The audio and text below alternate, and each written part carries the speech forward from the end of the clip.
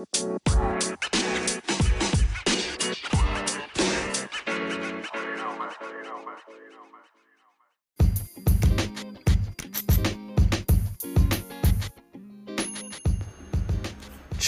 once again, we're back. This is the Voice of J Culture. You are tuned in to the Voice of J Culture podcast.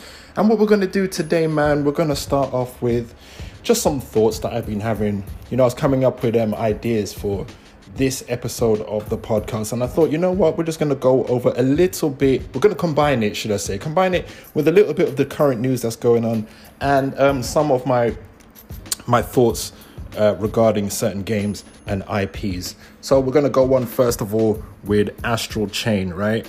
And why I want to talk about this game, I've said many times, I've stated it before, this is one of my favorite games now of all time. Definitely within that genre, that type, that style of game, action game / action JRPG.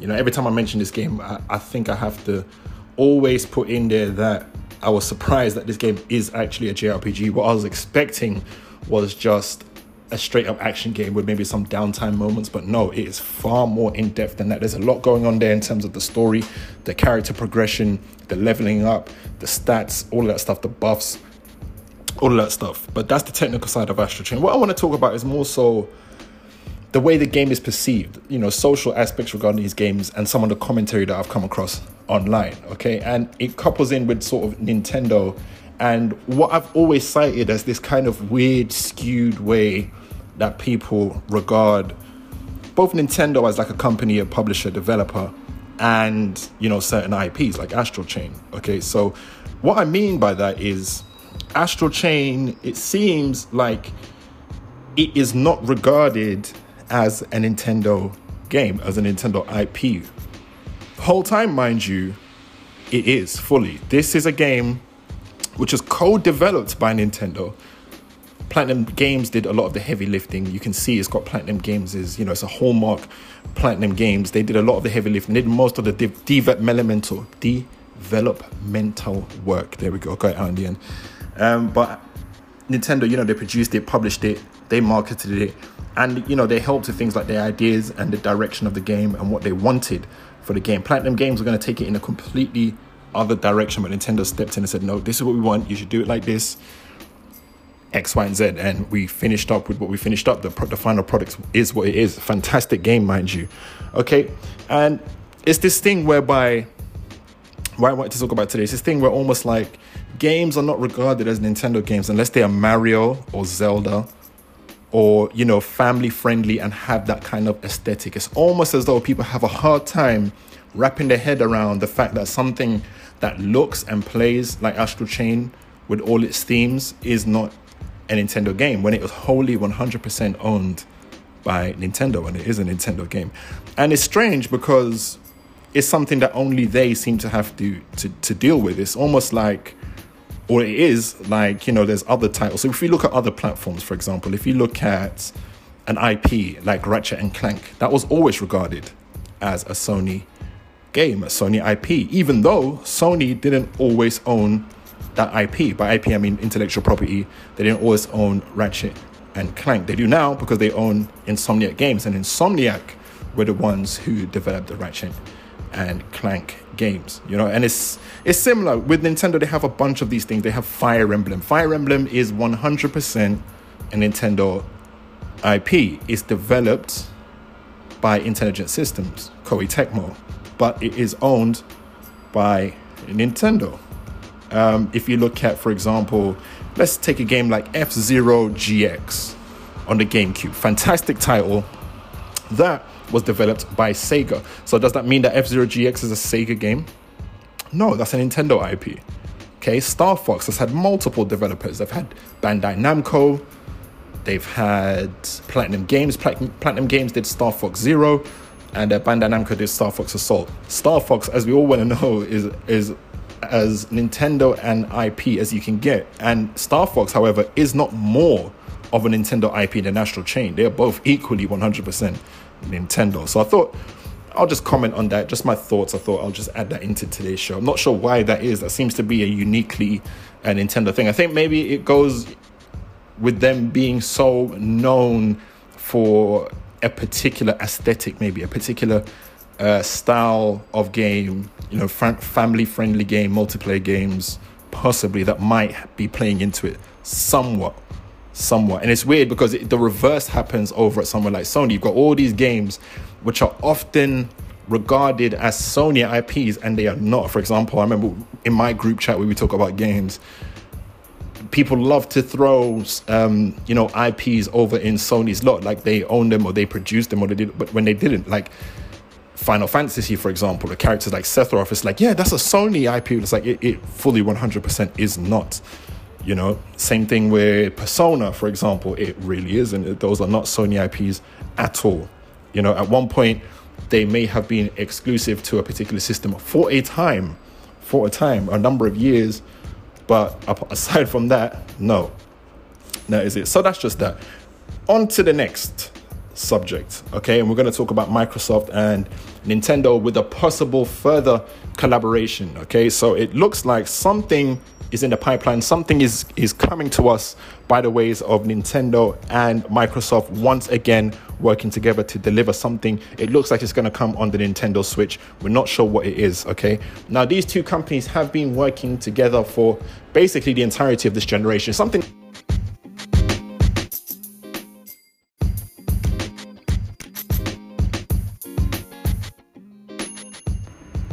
like from somewhere maybe halfway or so from the previous generation, you know, things like the Minecraft Special Edition 3DS. Since that time, we've had things like Ori games come over, Cuphead games come over. Minecraft, as we know, has been on multiple platforms. It's sold phenomenally well across the board, especially on Nintendo systems. And, you know, the heads and the management teams of those two various companies have constantly throughout across media spoke about their working relationship. Sony less so Sony, but definitely those two. They've even put it, you know, in some of their marketing materials as far as Minecraft, this whole play together, survive together, that whole advertising campaign was like a joint venture between the two. It seems like something else now is coming. We think it might be maybe about autumn or fall, whichever part of the world you live in, whatever you call that time of year. But around that time of year, there might be some type of product as fruits of this collaboration between Microsoft and Nintendo.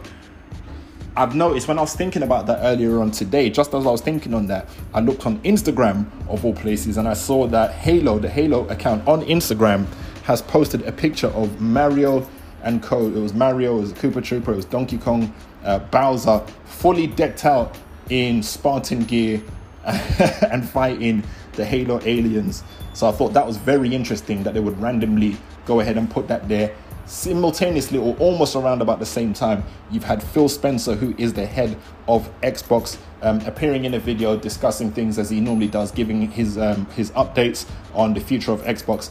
And you had in the background a Nintendo Switch. And this is very telling because in a similar way, some time ago, he had in the background of one of his videos a Xbox Series S that was in the background, but people didn't realize what it was at that time because it wasn't a known quantity at that time. So it turned out that he puts these Easter eggs, these kind of quiet reveals in the background of said videos. So now we have the Nintendo Switch, and tellingly he had something that was related to Death Stranding, and we've got news recently that it seems like Hideo Kojima has slipped through the fingers of Sony. It was almost a given, a shoo-in that he would be tied up by Sony to be making exclusive content, but it seems like he is now Team Xbox. So it sort of coincides with those two things. More on a bit of that later. I'll talk a little bit later about some of the things that's going on with Sony and their diversity and their IPs and so on. So yeah, that seems to be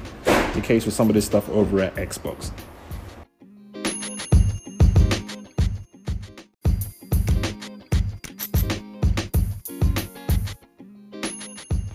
So yes, it does make for a very, very interesting situation. We will see what comes of it. Will it be maybe some type of service that's going to come over, a bunch of games? There's speculation that it could be, just confirmation, anything as small as confirmation that the Bethesda games are indeed coming over to the Nintendo Switch. As we know, Microsoft threw a whole bunch of money and acquired Bethesda through that ZeniMax deal. People were wondering what is going to become of those games as far as them being put on other platforms, but it could be the case now that an announcement is made about that they will be appearing on the Nintendo Switch, or it could be another game, another port, or it could be something as noteworthy as Xbox Game Pass coming to Nintendo systems. So there is a lot of chatter going on with that.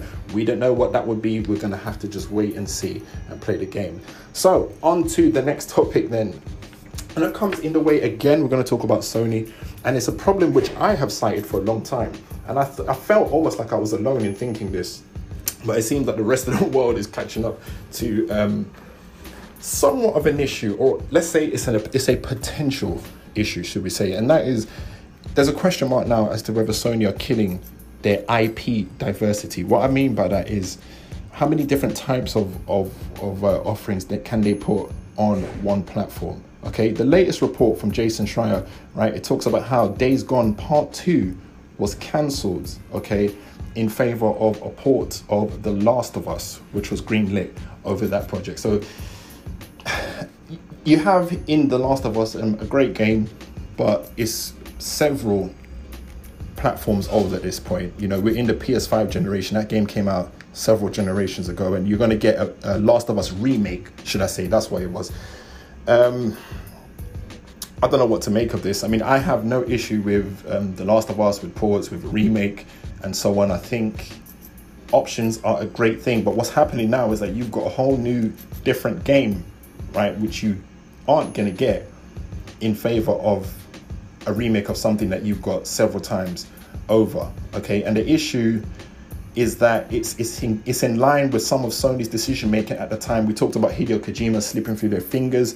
He's the maker of, Death Stranding, and he was the creative force behind Metal Gear's successful years, Metal Gear Solid series. And he seems to be going over to Xbox. Sony have more and more, day by day, moved away from Japan in almost every conceivable way possible. And it has angered and alienated that entire world region as of late. They seem to be making less and less games that aren't a very specific niche, and by that I mean your Western style AAA story-driven narrative single-player third-person games with adult themes. Now that sounded like a mouthful, right? But I'll say it again.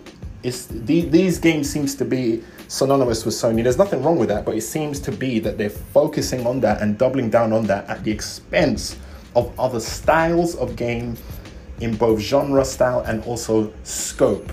Okay, I think scope is important because not every game has to be a huge blockbuster with 5, 6, 7 year development cycles that come along and you play them one way in a similar way to maybe the previous 4 games that you played. Okay, they might be all great, but they are all very, very similar. That is your AAA, your Western AAA story-driven narrative, single-player third-person games with adult themes. Okay, if you look, a lot of Sony's games seem to be following that trend. So you got The Last of Us, you got Uncharted, you got God of War, Days Gone, yada yada yada, Ghost of Tsushima. You can see that there's very little difference in the style of games. They're all single player, narrative driven sort of games. None of them are multiplayer. None of them are first person games or co-op games or what have you. They seem to be following a very specific niche, and it seems to be killing brand diversity, which is what I always cited as a problem, if there is a problem over there. So that's my thoughts on the matter. We wonder how it's going to pan out, what's going to happen. Is Sony going to be continuing to make these decisions which are worrying and troubling people? Definitely in the East, and it seems to be more so in the West. Their PS5 is continuing to sell really, really well, but we need games. We're fast approaching 6 months into this console generation, and those two out of the 3 major home console platforms are really struggling to deliver new games. So we'll see how that pans out. Only thing left to do now is to tell you what I've been playing recently, and that comes in the form of Monster Hunter. Right, we had a stream last night. I was on there for nearly 8 hours. Monster Hunter, we played Smash Bros. and a couple other titles, man. We had a lot of fun. We had the return of Super Kirby Clash on Sundays with our wartime Super Kirby Consigliere. So we did that, and that was a lot of fun. Smash Bros, as I mentioned, is always something that we're going to descend into. We're going to bicker, we're going to banter, and it just descends into a Smash Bros brawl at some point. So yeah, come and check us out. Pull up on us. It's twitch.tv/J_KULCHA. It's a lot of fun, man. So make sure you reach there, man. Okay, so the only thing to do now is to thank you, because you could have been anywhere in the world. You chose to rock out with me today, man, and that's very much appreciated. Please promise me you'll look after yourselves and each other. Until the next time, all right? Safe. Big up your chest. Ton love.